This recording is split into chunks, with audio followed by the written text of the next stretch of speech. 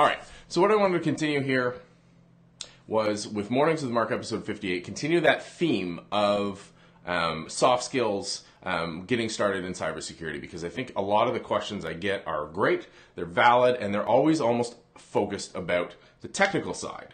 What course should I be taking? What skills do, what technical skills do I need to learn? Where should I be focusing my educational efforts? And those are great questions, and they don't exclude the soft skills, but they're always slanted towards being around the technologies. And I think that's understandable, but there's doing us, ourselves and the community a massive disservice. There is a huge aspect of cybersecurity that is around the soft side, around people. And I'll give you a couple concrete examples that popped up in the news recently. So there was another hack around cryptocurrency.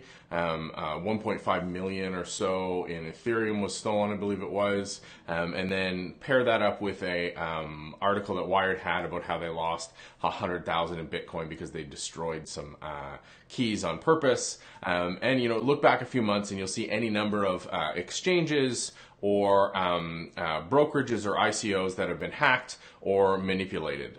And there's a reason for this. It's pseudonymous, it's easy to get funds in and out, it's a good target for criminals. But more often than not, at the end of the day, cryptocurrency is just a file sitting on a system somewhere. So the challenge is how do you protect that? And there's technology, sure. You need strong intrusion prevention, you need strong anti-malware, all this kind of stuff. But primarily it's around operational security or people, right? Dealing with the people side of it. So how do you make sure that your people are not making some mistakes? And I put quotes around mistakes, you heard it there in my voice, because I don't think they're mistakes. I think it's a failure to create a process. It's a failure to create a usable workflow for people to be secure by default. This comes back to being security by design.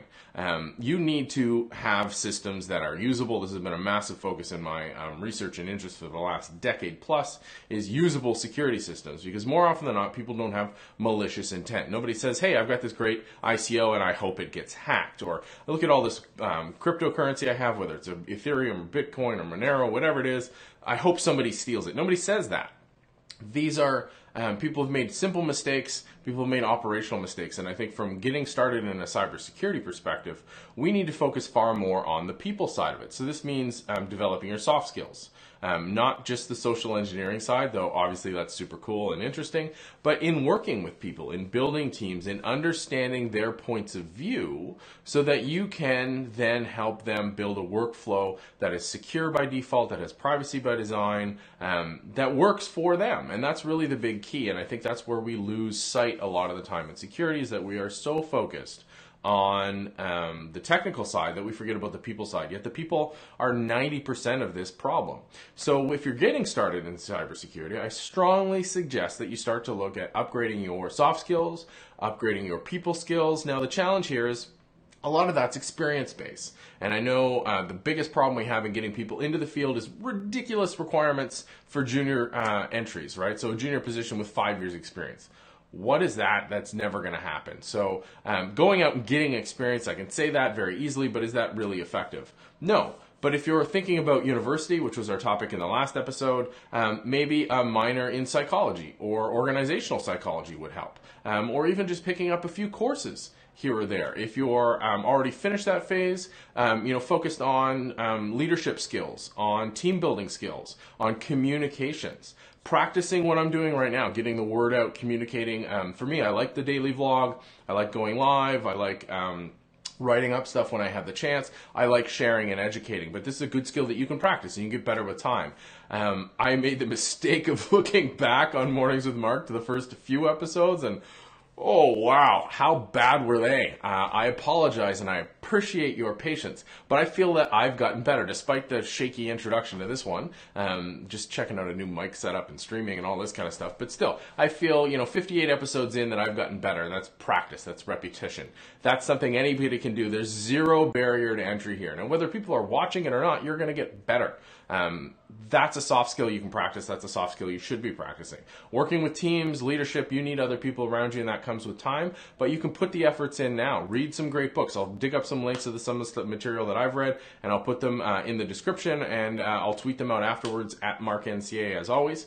But soft skills are critical because the vast majority of issues come down to not to a technical failure, but to a workflow or a process or a people failure. And that's really, no matter which way you slice it, it's still an information security failure, but it's one that we can fix through non-technical means by working with people. And far often, way too often, our gut reaction to a security breach or a hack is we need more technical controls. We need to buy more product. We need to put stuff in place to stop this from happening. When really the solution is to examine the workflow and maybe do a little education, a little outreach, understand why people are working in a certain manner as opposed to in a more secure manner.